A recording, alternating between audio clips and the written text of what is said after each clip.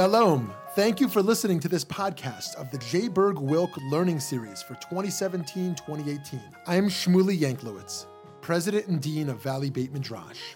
Here at VBM, we strive to bring you only the highest quality of Jewish learning, bringing pluralistic and innovative Jewish programming to the Jewish community that craves substance and insight is our passion, but we cannot do it alone. To support our endeavors, please consider donating a tax-deductible contribution to our organization. By doing so, you will be supporting meaningful Jewish educational content, funding the next generation of leaders, as well as furthering Jewish wisdom to people all over the country and all over the world. Please visit www.valleybeitmidrash.org. Thank you so much and enjoy the program. Thank you very much. That was so kind. And thank you so much for being here. And thank you for this opportunity. What a wonderful treat it is to be in Phoenix and to escape from the eternal fog of Berkeley. Many years ago, I was driving down the coast of California with my family. We have 3 kids, 6, 3, and just about 2. And we were driving down Highway 1. Has anyone ever driven down? Beautiful, right? And so we stopped to see the elephant seals near San Simeon, where our 5-year-old is very excited by animals. And so we watched them for a couple of hours, and then we drove. And about half an hour afterwards, the back seat is silent, which when you have 3 hours to go is a golden moment. And then Ezra's voice pierces the silence. Why am I a person? And so I asked, what do you mean? And he said, why am I not a seal? Why am I a person?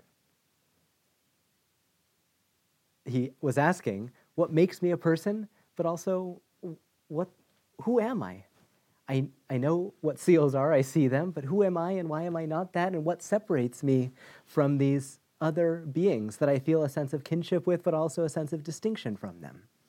That was when we had our first conversation with him about the nature of the soul. The idea of the soul in Kabbalah is a vast subject. You could write a book about it.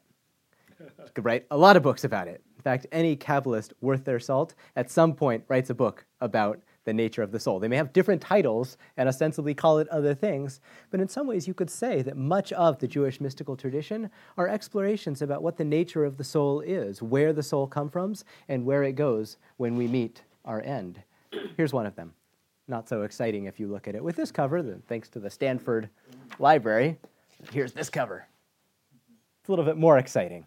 The book is called Sha'ar HaGilgulim, the gateway or the gate of Gilgul, reincarnation, right? Something that is circular, the wheel of life, which is something that Kabbalah deals with at great length, and we'll talk about that together a bit today. In reflecting on this issue of the soul and on reincarnation, we confront some of the most fundamental philosophical and existential questions. What's the point of life? What happens to us after death? Who are we as human beings? Not as seals, as individuals, and as a community together. What are we here to do? The question of the nature of the soul draws together a thread of continuity between life and death and that which comes before life. The teachings of Jewish mysticism offer robust reflections on the soul, which are intimately connected to this question of reincarnation, which, despite what many people think, actually has a very vibrant history in the world of Jewish thought, starting in the medieval period and going up into the present.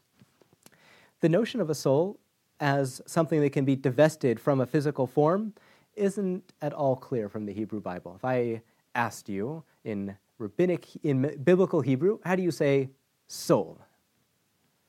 Anyone have any guesses? Neshama? Nefesh doesn't seem in the Hebrew Bible to mean something that eternally, has any kind of endurance after the physical form. Nefesh is tightly constructed, spirit and matter together, but such that don't seem like they're entirely indivisible. It's not clear where you go in the Hebrew Bible if you want to develop a theology of the soul. That's a very interesting fact.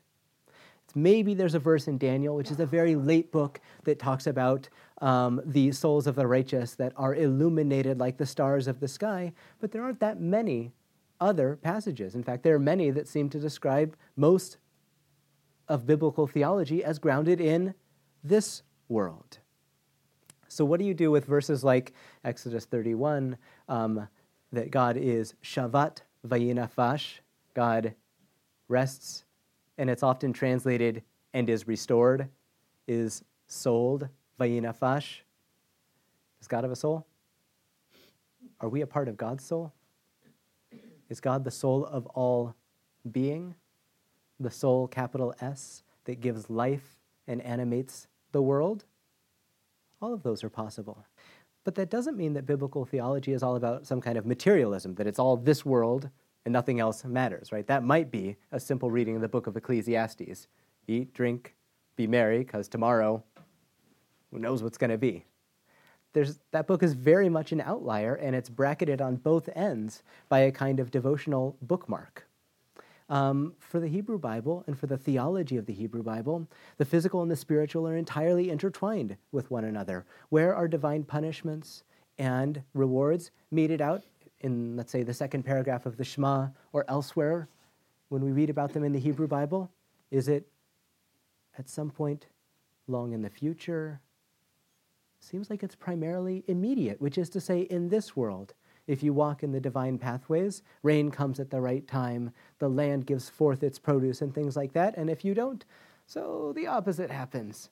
But in terms of a notion of a pre-eternal soul or a post-eternal soul after death, it's not easy to find a biblical precedent. This is why the stories of Job are so heartrending. If you read them according to their simple meaning, what's so sad about the book of Job? Here we have a good person, a blessed person who acts with a kind of righteousness, who suffers so much in this world, and it's precisely because of that it feels so unjust, that it feels so unjust, that it feels so problematic. So the focus of biblical theology is really this world and our moral obligations and culpability therein.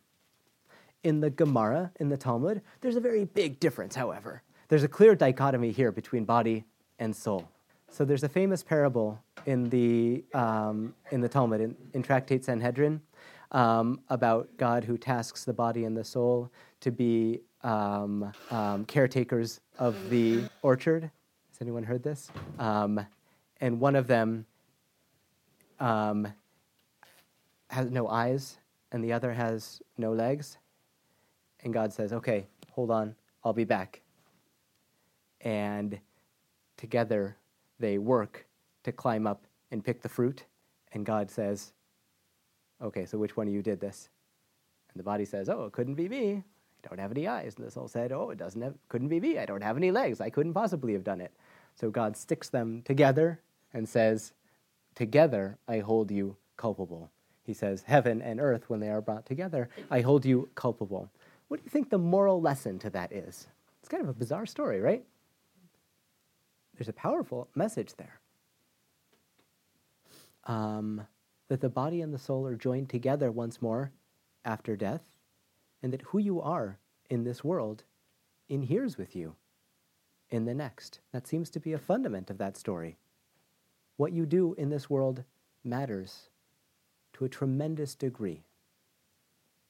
Now, the notion of an afterlife is really key to rabbinic theology, the notion of a resurrection.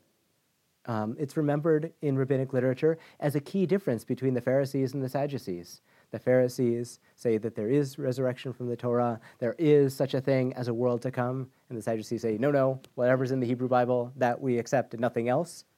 There's an entire theological world that they have essentially cut off, whereas what we have as rabbinic Judaism, that we are all inheritors of, are very much in favor of a post-eternal soul, a pre-eternal soul, the notion that who you are in this world is linked to where you come from and where you are going. How do you say in rabbinic Hebrew, the time to come? Olam haba, good. What else? Right, that's, I think, the most famous one. In many ways, it's the most important. There's another one called Le'atid Lavo, in the future time. There's another one called Acharit HaYamim, in the end of days. There's another one called Yemot HaMashiach, in the messianic time. There is another called Techiyat HaMetim, in the time of the resurrection. That's very interesting. At least 6 different terms. How do those fit together? Are they stages in a process? Are they the same? I don't think so. There's a lot of different reflections in the rabbinic time period in trying to figure out what is this question that we're all trying to answer. Where do we go after we die? Do we retain that sense of personal identity? Are we still who we are? Are we still who we are as a community? Are we still who we are as a human being, living a life that continues into the next world? Also in the rabbinic period, there's this fascinating passage that describes all of the souls in the world as coming from the guf. Maybe body or trunk. The central pillar of a tree can be called a guf. It's the beginning of the Tree of Souls. Has anyone ever read the book Tree of Souls? Howard Schwartz. It's a fantastic book of Jewish legends. That has its roots, if you'll forgive me, in the rabbinic period of this notion of not only do we have souls, but we are all actually one at some point. And if we know ourselves, we can come to see how we are linked to other human beings in this world and also in the next. Medieval philosophers, beginning with Saadia Gaon in the 10th century, struggle to define the soul and its relationship to the body and God, to the world around us. Much of this has to do with this understanding in the medieval world that the soul is what connects the human being to the mind and the mind to God. But it's not entirely so. Has anyone ever heard the famous Sufi metaphor of when one dies, it's like a drop returning to the ocean? There are actually versions of this in medieval Kabbalah that are directly plucked from Sufi devotional literature. There's a kind of loving surrender involved in death, like a moth drawn to the flame. A beautiful rendering of this is in Maimonides' Laws of Repentance. If you opened up the Laws of Repentance, what would you expect to find in Maimonides, a rationalist thinker? Expect to find how to repent, right? That's the first chapter, and a little bit of the second chapter. And then he goes on and on to explore various metaphysical issues. How does God know everything, and yet we have free choice? That's an interesting conundrum that he doesn't quite solve for us. In the 10th chapter, he talks about one thing, and that's the love of the human soul for God.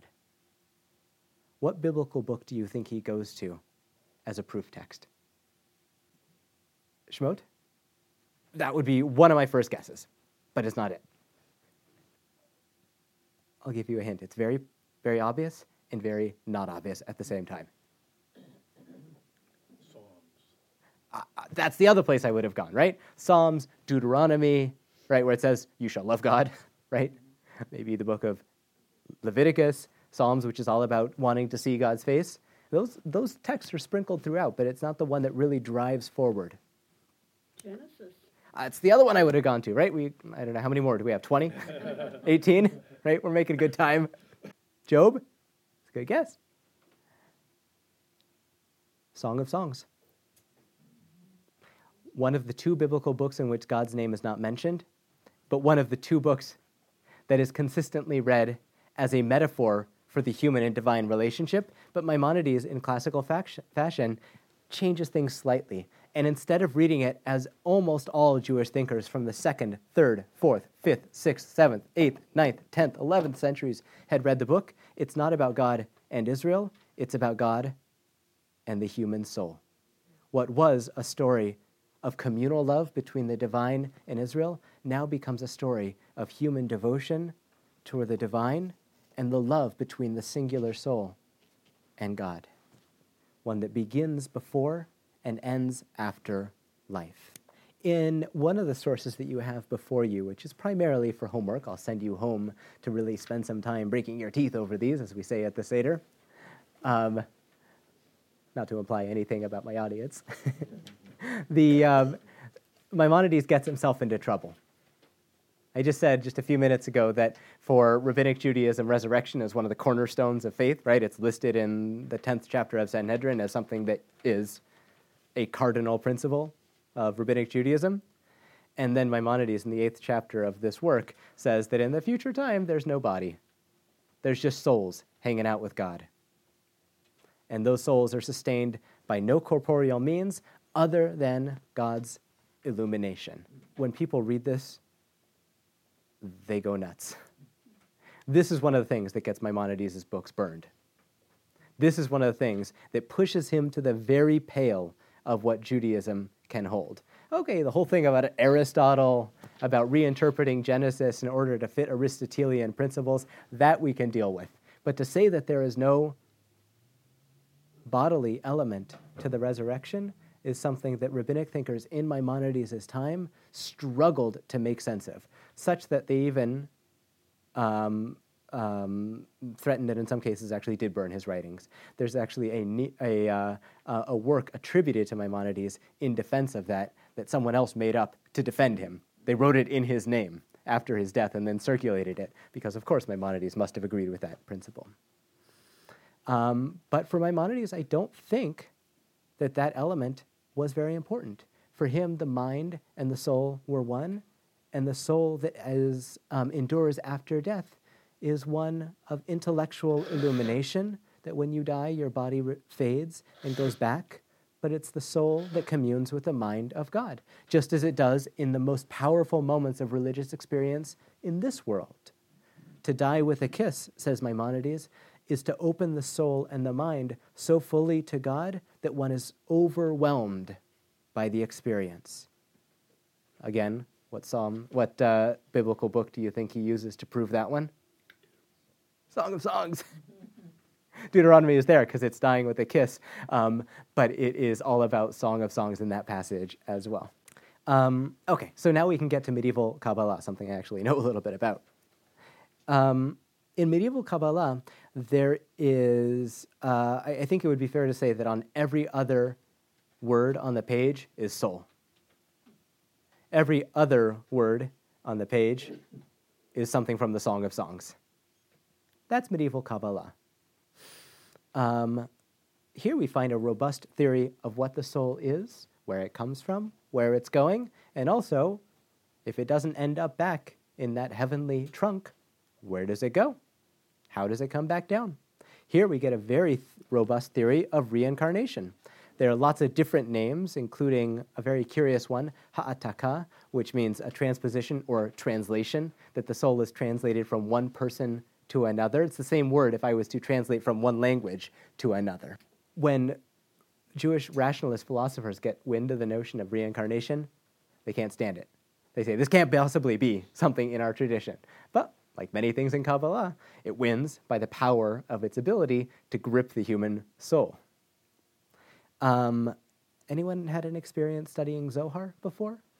Dipped into it from time to time?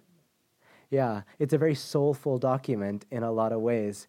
The quest to study Torah in the Zohar is to get to know what is called the soul of the Torah, Nishmata de'oraita, the soul of the Torah. And if you really spend a lot of time, you come up with the Nishmata de Nishmata, the soul of the Torah.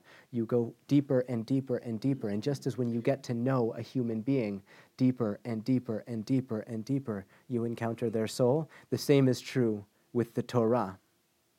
But the Zohar also has very interesting things to say about reincarnation, about how some biblical characters are actually reborn as other ones.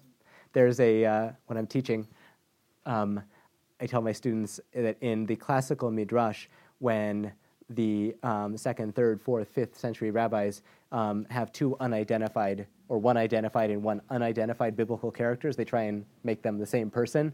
I call that the law of conservation of biblical characters.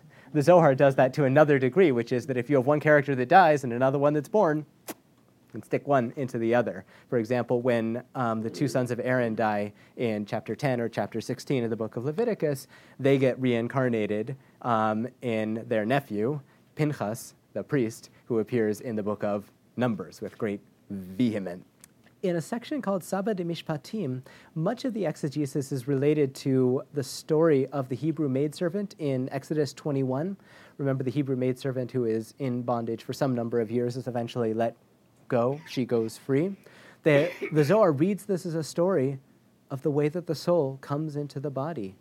It comes to inhabit a kind of bondage of the physical world of the body, and its eventual release into the freedom, and that's playing with the biblical text, into the freedom of the world above. It returns to what the Zohar identifies as the sphira of Bina, which you might translate as understanding. It's the second of the higher sphirot. Other associations with Bina are the primal mother. It's called the world of souls. It's the place of infinite rebirth. It's a place of regeneration and rejuvenation.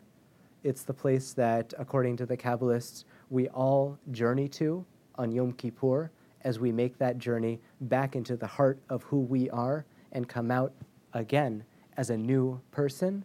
It's that same journey into the soulful inner world of the human heart. Any questions about what I've said so far?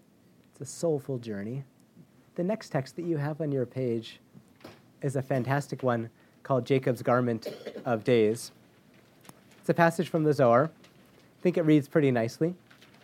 This is Daniel Matt's translation. Daniel Matt, who is an incredible genius in terms of reading Zohar, and an incredible genius in terms of translation, and an incredible genius in terms of poetics. Those don't always come together, has done incredible things with the Zohar, and now you can actually read the entire thing in English in 12 volumes. It's about the way that the soul comes into the world for a certain purpose. And when we die, the soul comes to inhabit a garment that is woven from the deeds of this world. It's on this very strange biblical formulation. You find it about Abraham and about Jacob. Abraham is described as old, come into days. Avraham ayazaken, ba beyamim, come into days. We might translate that as seen a lot of suns, right? Seen a lot of mornings. Someone who has spent a lot of time on this earth. The Zohar, reading things very literally in a sense and also very poetically in a different sense, says that Avraham is our model for someone who lives their life to the fullest, such that when they meet their end, all of those days come with them. Ba biyamim, come into days, means that when they come to the next world, those days come with them. The soul has been transformed by that time in this world. And when you go to the next world, you bear those things with you, those human relationships, those acts of kindness and compassion, those sacred deeds in this world are the garments, as it were, that we weave for the next world. Do you think Maimonides would agree with this? I don't think so. They're very different ways of looking at the world to come. Is it something that is essentially intellectual communion with the divine, which is what we really wish we could be doing here, but we can't? Or is it something that is a kind of continuous outgrowth of what we do here, such that even in the world after our temporal existence is finished, we bring with us that thread that links us to what came before and what came afterward. Yeah? Do the good parts and the bad parts move together? The garment, in this sense, seems to be almost entirely from the good things. What's so interesting is in Hasidism, there's a fundamental transformation that is almost hidden in plain sight, which is that there are no negative qualities in the human being. There are only negative expressions. Love can be expressed in positive ways and in negative ways, and it's up to us to decide one or the other. What you find in Hasidism is an embrace of all parts of the human being, such that indeed, when we go on to the next world, we carry with us both the, to use a Talmudic phrase, both the full tablets and the broken tablets. They both come with us, because that's who we are. That's what we've done in this world. The Zohar is very much a medieval work. It looks in the world in very binary categories. There's this side and there's that side. There's good and there's bad. And there's this world and there's the next world that may exist in that kind of continuity, but there are these very clean categories. Hasidism, emerging on the eve of early modernity, has a different way of looking at the human being, at the human psyche, at the human soul, and at our relationship to the world around us and to death.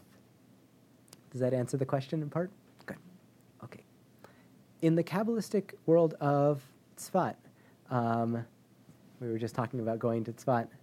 Has anyone been to Tzfat? Spent some time there? It's an interesting place. It's been an interesting place for many, many hundreds of years. While the Renaissance was happening in Europe, there was a Renaissance happening in Tzfat for the Jewish mystical thinkers. In the 16th century, who lives in Tzfat? Lots of people, but who else? I can't hear much. Luria, right? Rabbi Isaac Luria, known as the Ari. His teacher, Rabbi Moses Cordovero, lives there. Anyone know what Rabbi Luria's day job was before he became a mystic? He was a pickle merchant and a spice trader. One of the only documents that we have from him is a receipt for some pickles. You have a signature. Isaac Luria, who's this fantastically original and fantastically important Kabbalist, in the same way that there is Maimonides and there's everything before Maimonides and there's everything after Maimonides, but he is a turning point in Jewish history. The same is true for Isaac Luria. There is what comes before and what comes after, and he leaves his imprint on every element of Jewish thought. All cultures that are related, all Jewish cultures are in some way deeply influenced by him. He writes, or at least is recorded in his name, huge amounts on the nature of the soul. This book that I lifted up just a moment ago, which didn't have this snazzy cover when it circulated in manuscript in the 16th century, is one of his works. And for Luria, he develops this notion of the Gilgul, of reincarnation, and something else which he calls ibur, which can mean a kind of impregnation, but it means when souls inhabit other souls, other humans' bodies. Anyone seen the play, seen the movie, read the book, The Dybbuk? Couldn't have happened without Isaac Luria. The Dybbuk certainly predates the notion of Jewish possession as a robust part of our folk culture for many years, but that notion of someone who dies and then inhabits the physical form of another human being really comes from the teachings of Isaac Luria. So he describes two different kinds of Gilgul. One is when one soul, reincarnation, we might translate it as, one soul enters one body, and then there's another kind, which is when 2 or 3 or 4 souls enter a single body in the next time around. It's a very interesting way of looking at the world, right? One is that we are reborn anew, ever anew, in different forms, and another is we're sort of composites of one another. There are elements of us that are combined together such that no two human beings are ever a direct translation of something that came before, but each human being is a fusion together of different elements that has never been seen before and never will be seen again. This other notion, this notion of the ibur, of the impregnation of the soul, which is when one soul joins another during its lifetime, happens for a specific purpose. Why? Either because that soul needs to be repaired, there's something that needs to happen with that soul, or to perform some sort of mitzvah that would otherwise have been impossible. He describes this as a kind of burst of creative spiritual energy that we can draw upon or is injected into us in moments of crisis, but also moments of great opportunity. An extra surge of soulfulness, we might describe it as, that inhabits us as we move forward. He also had a very interesting theory of metoscopy. It's a very fancy way of saying staring at someone's forehead and being able to diagnose their spiritual ills. And not only what was wrong with them, but who they were. Letters would appear, names would appear, and the root of that person's soul would become clear. Why is it important to know the soul root of another human being? Because the soul is the essence of the person. The physical form is a kind of garment. The soul is kind of what we would think of in terms of the self in modern parlance. But when you tell someone their soul root, you communicate something very deep to them. You tell them why they are here, who they are, where they came from, and what they must do with their limited days in this world. In these teachings, you find a well-developed notion of the 5-part soul called Naran, Chai, Nefesh, Ruach, Neshama, Chaya, Yechida, each one a more intense kind of soulful energy that connects us to the divine. You start with a very small amount that every person has, and over time, according to the investment, the more you work with it, the more you invest in it, the more you develop it and cultivate it like a garden, the soul grows and becomes more illuminated. In order to be able to do that, you have to know your soul root. If I say the words Shvirat HaKelim, do those ring any bells with anyone? Shvirat HaKelim is a part of this Lurianic myth of the breaking of the vessels. First, there was nothing but God, the infinite.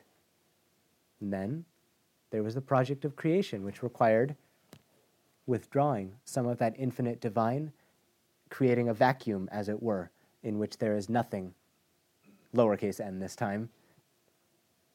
And then God casts divine light into a series of vessels there.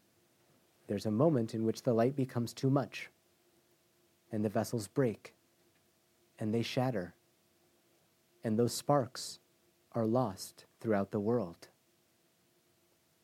So what are those sparks? Is that what you said? Souls. They're sparks of divinity, and they're human beings. They're the unique souls that are born of that moment, each one coming together to fit back into that mosaic in a different way. We're all here to try and recombine such that we can reclaim that original moment. Knowing your soul root is key to knowing who you are and what that journey needs to be. So are we all old souls? Most of us are, either because we have come from someplace and have been born again, or because we have been recombined. But Luria also speaks about new souls. People who have never quite been in the world before, something totally new, something we haven't quite seen before. On the one hand, it's much easier for such souls to thrive because they don't have any baggage. They got nothing to work through. On the other hand, it's really hard to be like that because you have no connection to anything that came before. You have to walk this impossibly long road in front of you. And then Luria makes a very interesting point. Why are such souls sent into the world? To help other people. To help other people along the way. This leads us to the reasons for why we have to be reincarnated. What might you think? Right? Now we all understand the difficult Kabbalistic metaphysics behind it. What's the reason? Why do we have to do this? Why does it have to be that way? Why are we recast in different forms? Got things to do. Unfinished business. Things that need to be done. Got to get it right. Fantastic. Why else? Correction. What's that? Correction of the soul. Yeah. I think these two are complementary answers, and I want to tease them apart in slightly different ways. One is to fix something that you did wrong, and another is a missed opportunity that you haven't fulfilled yet. Both of these are given as reasons. Yeah. Do a lot of people recall previous reincarnations? So this is a fascinating question, and the answer is yes. Gershom Scholem, who's a famous scholar of Jewish mysticism, says there's no such thing as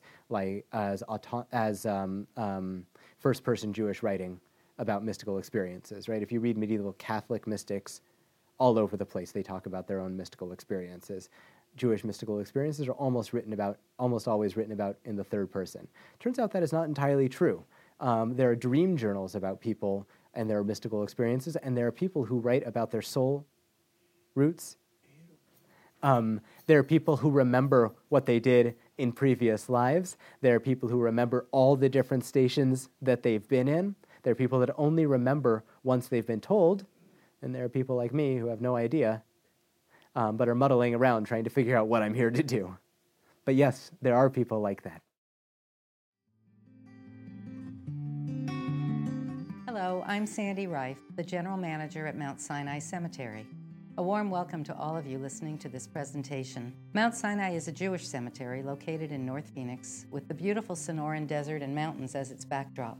The cemetery was created for the entire Jewish community. Our mission is to accommodate everyone in the valley who is Jewish, with no requirement of synagogue or temple affiliation. We also welcome intermarried couples. As a Jewish cemetery, we're closed on Shabbat, the Sabbath, as well as all major Jewish holidays. But we have a very unique feature not found in any other cemetery in the valley. At Mount Sinai, there are paved sidewalks in front of every grave. No one need ever walk on a grave. We feel we are providing the utmost of respect to the deceased and to their family. Our outdoor covered pavilion provides a convenient place for the funeral service with easy access to the grave for burial. At Mount Sinai, we believe that pre-planning is truly a gift you give to your family. No one is left with the burden of making the arrangements for you. You have the opportunity to make your wishes known and put those choices into effect. And when you pre-plan at Mount Sinai, the price you pay is guaranteed, no matter how many years later the grave is needed. Whether you have just suffered a loss and require our burial services, or have decided to pre-plan and save your family the burden, our caring and very professional staff are here Sunday through Friday to provide assistance and over-the-top customer care. Please contact us when you're considering your final resting place. Our phone number is 480-585-6060. And please visit our website at www.mountsinaicemetery.com. A Jewish cemetery will become part of your legacy. Here's another reason that we're reincarnated, according to Luria. We're sent back to help others. It may not be just a personal journey. We may have done something in a previous life that was amazing, and we got where we needed to be. But we're part of a bigger story. Kind of like the bodhisattva that remains a part of this world to help others. Here we're sent back because others need us. In a related field, you're sent back because you still have to find your soulmate. You can be sent back because your soulmate has to be sent back. And if your soulmate is sent back, you too come with them. That partnership is key. So there's a question that, yeah. Are we ever sent back in a non-human form? Oh, we'll get there in just a minute. Yeah. But the answer is yes. There's a question that you haven't pushed me on yet, which is, why do the souls need to be reborn at all? Right? I get that these are the reasons why, but why does the soul need to come out of this amazing, divine trunk at all? Couldn't we just be there? It sounds good to me. So we have a choice. So the soul has a choice to be with God, and it has to learn certain things so it can connect. The power of human choice and human agency is a very important one in Kabbalah. That things that are static, things that are unified in the sense of there's only one choice to be made, are in some ways uninteresting to the medieval Kabbalists. What is interesting is the world of dynamic choices, of not knowing whether it could go one way or the other, which is the world that we live in. So we are brought into this world because this is a world of free choice. And a world with free choice is a world in which actions have magnified meaning by manyfold. Is that a fair way of engaging with what you said? Yeah, I think that's absolutely true. Yeah. So this is in contrast to, I guess, the Orthodox belief. Somebody dies, they go to heaven, and you say Kaddish so they can get higher up and higher up. And there's nobody there really because they're all back here. Okay, so this isn't. And what about what I've heard about? People talking about we're all reincarnated from the people who were at Mount Sinai, and we get different pieces of those people. That's also out. It's a part of this. It's very much a part of this. If we're all a part of that original moment of the shattering of the vessels, then we're all different permutations of those other stages as well. And the 600,000 souls at the giving of the Torah are also the 600,000 souls that exist in the current bodies as well. I think 600,000 in medieval rabbinic Hebrew just means a whole lot, right? It's not meant to be taken literally. They have another answer in addition to this question of free choice, which is that the soul is brought into the world in order to create meaning, to create illumination, to collect those fragmented sparks, the broken aspects of the self, and to heal the cosmos as a part of that cosmic story of the healing of God and the healing of the human being. Now, an important thing to note is that we actually relive this process or live this process on a daily basis. There are elements of our liturgical lives and our daily lives in which we undergo that kind of death and rebirth. One that you find in many different cultures, including Judaism, is when you go to sleep. It's imagined as a kind of mini-death where you return your soul on high and it comes back to you, hopefully. But that's a kind of moment of trepidation. That's why we say Shema before going to bed. We don't know what's going to happen. Has anyone ever seen the Tachanun prayer? It's said in the morning and in the afternoon in certain synagogues. One of the things that you do is you lay down your head after the standing silent prayer. And when you lay down your head, it's a way of almost enacting that kind of descent, of death. And then you stand up and you come back to that. But it's a way of engaging with the fragility of life and standing up in the face of it, but undergoing that process and coming back up. So now the question, can you be reborn as other stuff? What do you think the answer is? The answer is most certainly yes. We're all linked. All of the cosmos is linked by the same vital energy, and it can take on different manifestations in different times and places. But in fact, I could be reborn as salt, water, puppy, many other things, a seal. In traditional Lurianic sources, there's almost a sense of divine retribution, or at least consequence, if you engage with water in a problematic way in this world. Guess what will come back to bite you? Right? I don't know, if you leave the tap on when you're brushing your teeth, you'll come back as water. The Hasidic sources, again, have a much more benevolent glance. People sometimes getting reborn as lots of different things, and one of the reasons that for Hasidism you can serve God through eating and drinking and through every kind of ordinary deed, no matter what you're doing, is because who knows what souls are there? Who knows what the world around us is composed of? I was taught it was only as a punishment if we come back as other things. But that's rare. That doesn't happen very often. Right. I think that's true in the Lurianic sources. In the Hasidic sources, it's largely true, but not entirely true. You can end up as lots of different things. But I think it's largely true, which is to say that the norm, the assumption is that you're going to come back either as another person or as another part of a person together.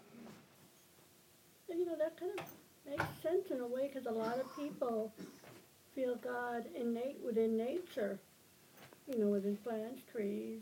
So when the Hasidic masters speak about the soul of nature, that's what they're talking about. They're talking about the power and the majesty of the physical world as something that is also a looking glass through which we can glimpse the divine and through a kind of mirror in which we see ourselves as well. In Hasidism, there's this very important overcoming of the strict dichotomy between body and soul that you find in so many medieval writings, Jewish, Christian, Islamic, all across the board. In some ways, modernity is about this sort of Cartesian dichotomy. In another way, modernity is a kind of overcoming of the dualities that you find in the medieval world. And Abraham Joshua Heschel has this beautiful line where he says that the Hasidic masters are no longer afraid of the physical world as the medieval Kabbalists were, because their spiritual lives were so robust that they didn't have to be afraid of the physical. They knew that they could transform the world around them. The Hasidic sources describe sparks as gravitating toward the human worshiper in order to be uplifted, raised up, returned to their source. We also gravitate toward teachers that share our soul root. They're the ones who open up the path before us. Here in the Hasidic sources, there's again this emphasis on the here and now. Olam haba, the world to come, could also be translated as the world that is coming. Not in the future, but to those who have open eyes. The world that is always coming, flowing forth like a river.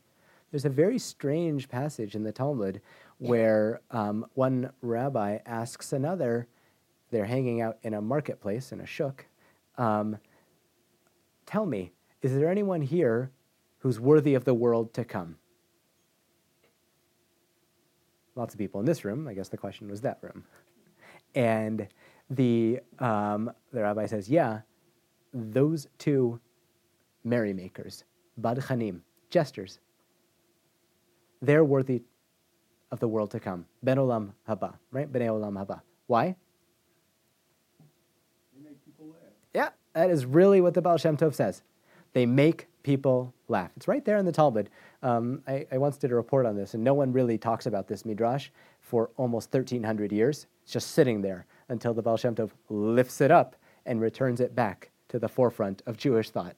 Because what is devotional life about for the Baal Shem Tov? Joy, and about the interconnectivity, the openness and the soulfulness of joy. And so what creates bonds between human beings and between God and the human being? It's joy. So who's worthy of the world to come? Or, to translate it slightly, who brings this world closer to the world to come? Those who bring joy to others. The Baal Shem Tov reads, tell me if this sounds familiar from Lecha Dodi. Karva el nafshi ge'ala. It's a line from the book of Psalms quoted in Lecha Dodi, this hymn that we sing on Friday night, which means the redemption of my soul draws nigh, right? It's easy to miss, but that psalm is actually all about redemption. The word ge'ala is spelled with a hey with a dot in it. That hey with a dot in it means that it is the redemption of that soul.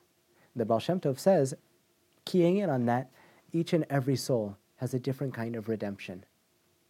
Each and every soul is here to do something. Each and every soul has some unique task to accomplish. One needs only the courage to go out and find it, and the teacher to help us see that path. So I want to end with just a few thoughts about Neo-Hasidism, which stands on the shoulders of Hasidism and takes it into the 20th and 21st centuries.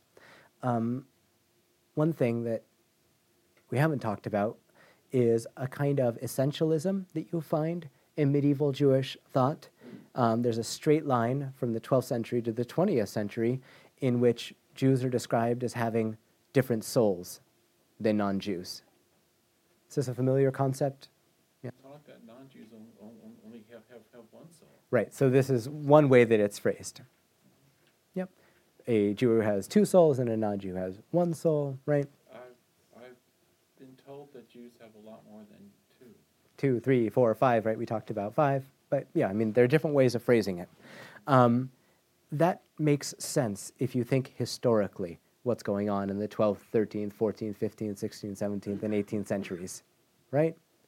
Jews living under cross and under crescent are constantly being told that their covenant is broken, their lives are immaterial, they inhere in the world as ghosts, as a kind of purgatory. I can understand that theology on historical terms. In the 20th century, it's problematic for a host of reasons. Scholars who deal with, and theologians who deal with the Hasidic legacy can't avoid that topic. They have to think about it in critical ways. Some openly reject it. Some take a different tack, which is if Hasidism understands that the soul has this kind of infinite power for compassion that's uplifted by song, through tears, but primarily through joy, and can unlock even the most tightly shut gates, maybe that's something deeper about humanity. So Hasidic descriptions of the natural capacity for love, of an inborn spiritual faculty for altruism and self-transcendence, could be extended to all mankind, interpreted as an element of the human condition.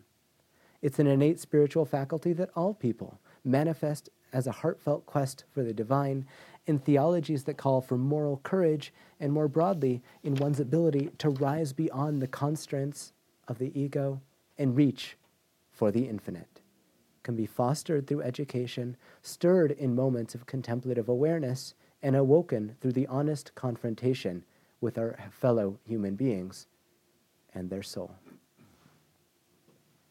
I want to pause here. I want to end with at least 3 minutes to describe the soulful journey of Passover. But I want to leave time for questions, for comments, for confused. So would you recommend the guide to the perplexed, to the confused? I think like most people, when I read the guide for the perplexed, I come away just a little bit more perplexed. It's a very perplexing book. And in fact, in the introduction, Maimonides says, this will probably be a very confusing work. And if you think that I contradict myself, there are 2 reasons. 1, I do, because I'm trying to hide the real thing. And 2, you're not ready to be reading this book. So in any event, it's not going to help you. Thoughts about the soul? Yes, please, sir. What implications does this thinking have for the way we live our lives today? Which element of this? The concept of the soul and the rebirth of the soul and different forms you take when you come back and the purpose of the soul. Like my own teachers who work with Hasidic sources in a modern context, Arthur Green, Zalman Schachter Shalomi, and others, I look to Hasidism and medieval Jewish mysticism not for its secrets to metaphysics, but for its secrets to psychology, which is to say, the way that what was once assumed to be some sort of cosmological vision can be internalized such that it does have these kind of profound implications for the way that we live our lives. One, the fact that we're here to accomplish something that we may not know what it is, but we are here to do something. It may be for a single moment, it may be for a very long period of time, but we are here for a reason. Our job is to discover that, and in some ways to construct that meaning. A second, a world full of souls is a world not to be taken for granted. It's not a world to be overwrought, to be ruled over, to be exploited. It's a world to be treated with tender care and with a sense of respect and responsibility. Another is that when I look at other human beings, without in any way depreciating the value of their physical forms. I'm a student of Hasidism. The physical form is not simply a garment that can be stripped away, but something that is another lens through which we experience the human. We look for those divine I-thou encounters between souls. And a fourth is I'm always interested to think about who are we as combinations of different elements. Do we live in a kind of fracture of different parts of ourselves here or there or there or there? There's a great teaching from one of the early Hasidic masters who says that in the book of Deuteronomy, when God says, if you shall be cast aside to the far ends of the heavens, I shall redeem you from there, right? In the book of Deuteronomy. Meaning if you get exiled to the far corners of the world, I will still bring you back to the land of Israel. That's the simple meaning. But if you look at it, the biblical text is speaking in the singular. And the Baal Tanya, the early Hasidic master, asks, how can a single individual be scattered? And he says, in a moment that I think anticipates a lot of modernity and maybe even post-modernity, we live scattered lives. We feel scattered at times, both in terms of our attention and in terms of the fundament of our being. The goal is to bring those elements of the self together, wrapping back to reason number one, to accomplish that task that we're here to do. Because, of course, for Hasidism, this goes back to your question, Sandy, we don't leave any parts behind. We bring all those elements with us, whether they're good or whether they're bad. That judgment is not the ultimate. It doesn't rise or fall. It's what you do with the matter of the human form and how you use who we are in order to further that project and that goal. Does that begin to answer the question? Yeah, it does. In other contemplative traditions, as you probably know, coming from Berkeley, there's a lot of interaction between people's spirituality and modern neuroscience. Mm-hmm. And I wonder if the intellectual tradition that you're part of is part of that conversation. Not much, and increasingly so. I think that in the next 10 or 15 years, we're going to see a vast outpouring of consciousness studies. It's a sort of like early field right now in terms of the way that it's.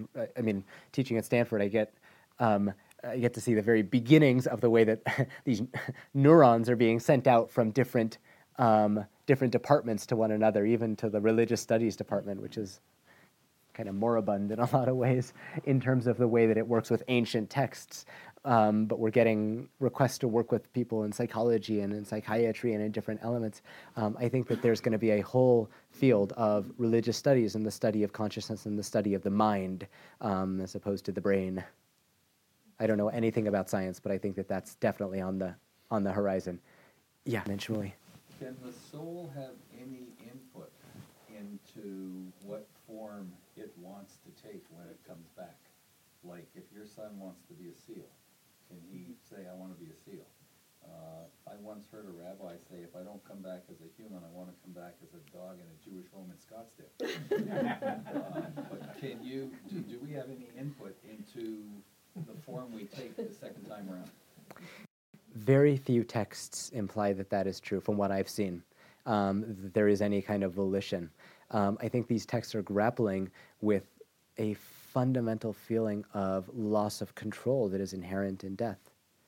There's this intense desire both to know and to be able to map and figure it out, and on the other hand, this confrontation with the ultimate quest of unknowing, this ultimate station of lack of knowing. Yeah. So my question is, after I'm gone, will I return as one or as a composite in a year, in 5 years, in 1,000 years? The role of the Kaddish here is very interesting.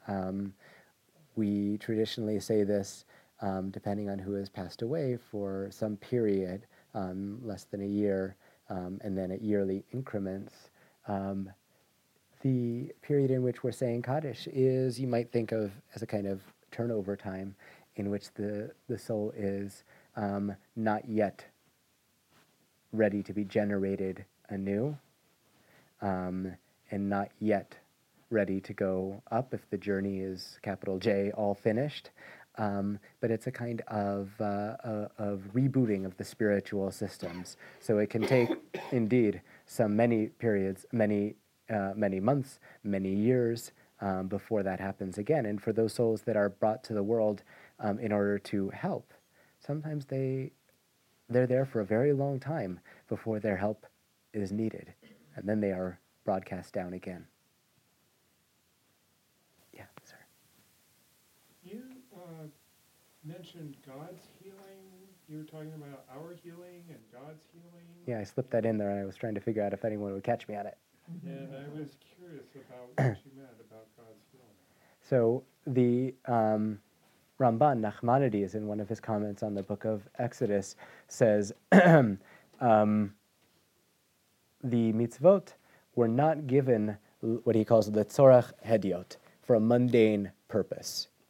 He's arguing against a kind of understanding of the mitzvot as here to teach you intellectual properties or moral attributes or some sort of theology, but not for any greater purpose other than that kind of self-improvement. It's a kind of instrumentalist understanding of the power of the mitzvot. He says that that's not the reason. His student comments in the inverse and says that they were given letzorech gavoa, for a need on high, which is crucial for understanding how the Kabbalists interpret the role of the commandments. Why do you do the commandments for the Kabbalists? Because God needs that healing. God's fractured in the same way that the world is fractured. So there is this infinite God that is beyond all, and that's God that is beyond the Sfirot. That's called Ein Sof, the infinite. But there's this other aspect of the divinity that is broadcast into this world that is in need of human partnership, that is in need of human agency, that is in need of the healing that only we can bring. As we work for a better future and transform the world by uplifting the sparks, by acts of compassion and open-heartedness, that is a kind of healing of the divine. So is that a reflection of our imperfections? As one of my teachers is wont to say, certain theological halls of mirrors can be opened from either side. Maybe it's our imperfection that we broadcast to God, and maybe it's vice versa. Do you happen to know the reference of the Baal Shem Tov's statement that clowns are worthy of the world to come? Yeah, I mean, where it appears. I can send it to you easily if you send me an email. It occurs 20 times in the writings of just one of his disciples, which tells you something. One of two things. Either he said it a whole lot of times, or it really stuck with that person, and every time he's writing out a Devar Torah, no matter what, he wants to quote that one thing from the Baal Shem Tov. Or maybe he liked clowns. Yeah, maybe he was a clown. Yeah. Can you talk a little bit about unifications? The mystics talked about the idea of unification, and you talked about the fractured world and things like that. And you talked about the Ein Sof, which is essentially, and Rabbi Green says that the hidden God refers to the Ein Sof as the hidden God, which is not fractured. That's the wholeness. Mm-hmm. And God purposely started fracturing in creating the world. I mean, that's the first thing is separating light from darkness, separating. So all the fracturing is happening on purpose. And the mystics, I understand, are saying the purpose then is to get back to the unification. Mitzvot, we do that. And so what we're trying to do is get a sense of the wholeness of the Ein Sof, and as Heschel writes a lot about, bring that moment of transcendence through the mitzvot or through other activities back into our everyday lives, and that's what does the elevation. Can you talk more about that and what Neo Hasidim might have to say about that? You've said it so beautifully. I'm not sure I have much to add. The moment of tzimtzum, of the contraction of the infinite divine light, in medieval Kabbalah is almost always described as a tragedy, as a catastrophe, the breaking of the vessels is this cosmic shattering. It's the worst thing that could have happened, and it breaks the cosmic unity. What happens in Hasidism is a subtle shift. Instead of an act of tragedy, it's described as an act of compassion. Why? Because it's only in that world that our lives can be, that our lives can have meaning, that we can be agents. If we're talking about Rabbi Green, I'll quote one of his lines that he says quite often, that one of the greatest gifts that the divine has bestowed upon us is the illusion of our own identity. That only makes sense. That can only be in a world of alterity, in a world where there can be I and thou, in which individual souls may be linked on the highest level and seen as disparate in this world. There are many different kinds of unifications. There's the unification of the human being with a physical object that lies in front of me. I uplift the sparks by engaging with the world, not by trying to pierce through it, by engaging with it in a deep way and uplifting it and transforming it. You'll see there's an amazing text from the Ben Ish Chai, a Moroccan Baghdadi Kabbalist in the packet that I've given you, about a blessing that we say after eating certain foods, where he talks about the power to uplift the world through our act of eating and what that should do, right? We shouldn't just be consuming, but we should be treating it as this moment of divine human interaction in which we are also engaging with other people who have walked before. There is the unification drawn between the sfirot, between the different elements of God that are in fracture in the contemporary world. There's the yichud that is drawn between two human beings in a moment of intense communion, what Buber will call the I and thou relationship. And then there is the ultimate yichud, this attempt to unify and unite the world, not to what it was, but what it can be in the future. Can the soul perform any of these things that when it's resurrected, we're here to help, we're here to bring joy? Can the soul influence without being resurrected? No. I think undergirding this is an acknowledgement that, as we say in the book of Psalms, Lo hametim yahalelu, that the dead cannot give praise to God. The body is not to be maligned. The body is a gift for the time that we have it. And it's a vessel. It's a sacred vessel. It's one to be used. It is one to be brought to bear in this sacred journey. But except through being inborn in another, as Luria says, this sort of notion of the ibor, the soul is disconnected from this world if it can't be expressed through the physical body. The physical body is really key. The physical body is key to rabbinic theology, it's key to medieval theology, it's key to early modern theology, it's key to modern theology. The human body is held up as sacred in the Jewish tradition. So when people feel that someone who has passed is watching over them or has helped in some way with something in their life, that's not... I think those are moments that, if I was using my spiritual vocabulary, I would describe as a moment of ibor, a moment in which the thin space in between this world and the next has somehow gotten a little bit thinner. And when you feel that kind of acute presence, whether it's channeling within us or within other people, in no way would I deny that. On the contrary, it could be that that's what Luria is talking about. Because there it's not simply a soul somewhere else, like, playing pinball down below, but with that kind of powerful resonance that comes through engagement with the physical world. And I don't think that's a semantic difference. I think that there's a real distinction in the way that I would portray that. I just thought of two questions. The second one I just thought of, which I'll ask first, which is backwards. Who does the mitzvah?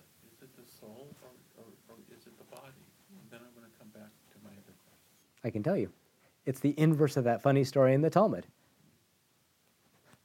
right? The funny story in the Talmud is if the body and the soul have to get together in order to do the wrong thing, it's both. It's both. Now, you mentioned something I'm not 100% sure if I have it right.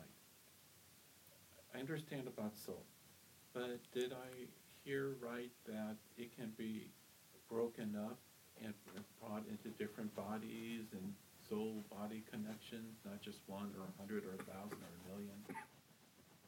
Yep. So there's two different kinds of reincarnation. One is a 1-to-1 ratio, right? And the other is a, okay, that's the end of my math skills, a different kind of ratio in which the soul can be broken up into many different bodies, and could be that I'll come back and I'll be the same soul born into a different body with maybe some memory, maybe no memory. Could also be that a tiny little bit of me will get sprinkled out throughout lots of different people. Maybe all my students, I don't know. Now, what about people who convert to Judaism? Do they suddenly gain a new soul, or is it, or they're just finding the soul they already had? You find both descriptions in the world where there is an assumption that those two different souls look different. If you open up the Maimonidean corpus, you will not find such an idea, because human souls are human souls.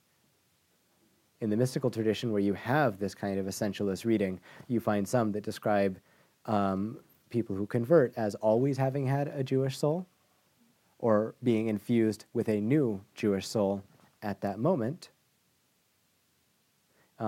If you look at the Maimonidean corpus, you don't see that, because human souls are human souls. Yeah. One more question, and then I'm going to leave you with one other thought.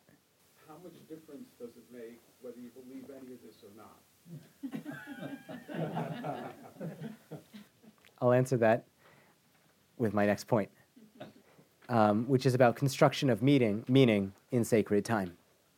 Kabbalah, and especially Hasidism, sees the grand theological narrative of the descent into Egypt and the redemption therefrom as a personal story of the redemption of the soul. The exile into Egypt is the descent of the soul into this world, or the personal journey into Mitzrayim, which could also be read Meitzar Yam, to the constricted straits of consciousness, to a place where we feel, as one of my kids says, crunched, where we feel like we're being closed in upon. Redemption, by contrast, happens in a moment of soulful awakening as we gather up the sparks and are led through the parted waters to a moment of illumination. And then the desert, wandering around. Things that were clear are back to being opaque. We struggle, we strive for 7 weeks. Those are the 7 weeks in between Passover and Shavuot. And what are we doing in that time? Building back up that a moment of awakening through 49 days of hard work. One of the examples I give to my students is the samurai sword, which is forged in a different way than many other swords. In order to create the power of the blade, it's hammered out and folded back, and hammered out and folded back. It's what you do with bread also, and folded back. Something of that happens in our own religious lives. We stretch to new moments and then get squashed back. And we stretch and come to a new realization and get squashed back. But the end result is both more resilient and more rigid in the sense of being firm and strong. At the end of this process is the 50th day, Shavuot. 50 is the number that's associated with Bina, with a world of souls, with the revelation of Torah, and an even higher measure of redemption. So we come into this world fraught with struggle, a kind of wilderness in many ways. We're here for a purpose, to heal the self, to heal the cosmos, to heal the divine, to help other people. And at the journey's end, we return back to the infinite wellspring from which our soul emerges. We do so, hopefully, having left an imprint of our soul upon this world, and with the soul having been transformed and illuminated by its journey across the numbered days of the human life. Thank you.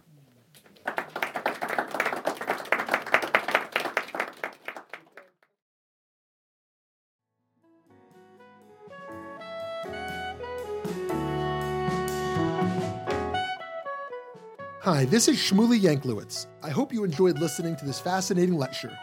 At VBM, we strive to bring you only the best in Jewish educational programming. To do this, we host a wide variety of events throughout our learning season, including panels, classes, and lectures, like the one you just listened to.